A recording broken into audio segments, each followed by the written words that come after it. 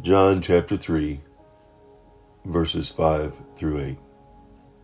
Very truly I tell you, no one can enter the kingdom of God unless they are born of water and the Spirit.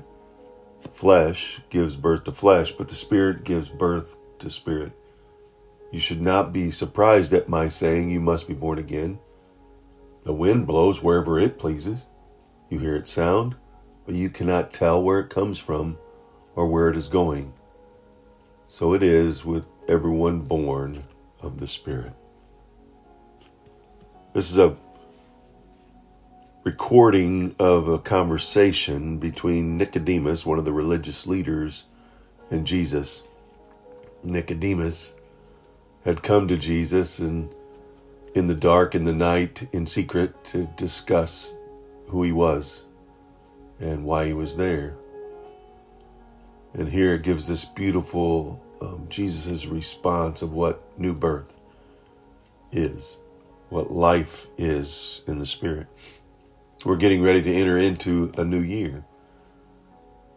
And here Jesus is talking about the new birth. Jesus explained that the new birth was not physical but spiritual. The new birth was and must be experienced in order to see the kingdom of God, and it is the work of the Holy Spirit. Just as a mother does all the work in the physical birth, right, of the water, so the Holy Spirit does all the work in the new birth of the Spirit. Upon our faith in the saving power of Jesus Christ, the Holy Spirit enters us, regenerates us, and begins his work of transforming us into the image of Christ. We are born again. Born of the flesh, we're all born in a sin nature that separates us from our Creator God. We were designed in his own image, but that image was tarnished by sin.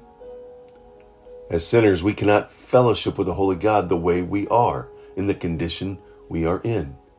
We cannot be repaired, restored, or rehabilitated. We need to be reborn, a new birth. In answer to Nicodemus's questions about the new birth, Jesus began talking about the wind. Now, in his analogy of the wind, Jesus was comparing physical birth and growth with spiritual birth and growth. Jesus points out that Nicodemus need not marvel at the necessity of the Spirit causing one to be born again. Nicodemus already naturally believed in other things that's difficult to understand, such as the wind, which he could not see. We cannot see. But the effects of the wind are obvious. The sound is heard. The things move as it moves. The wind, unseen, unpredictable, and uncontrollable, is mysterious to us, but we see and understand its effects. So it is with the Spirit. We do not need to see the Spirit, but we see the changes the Spirit produces in people and in us. Sinful people are made holy. Liars speak the truth. The proud become humble. When you see such changes, we know they have a cause.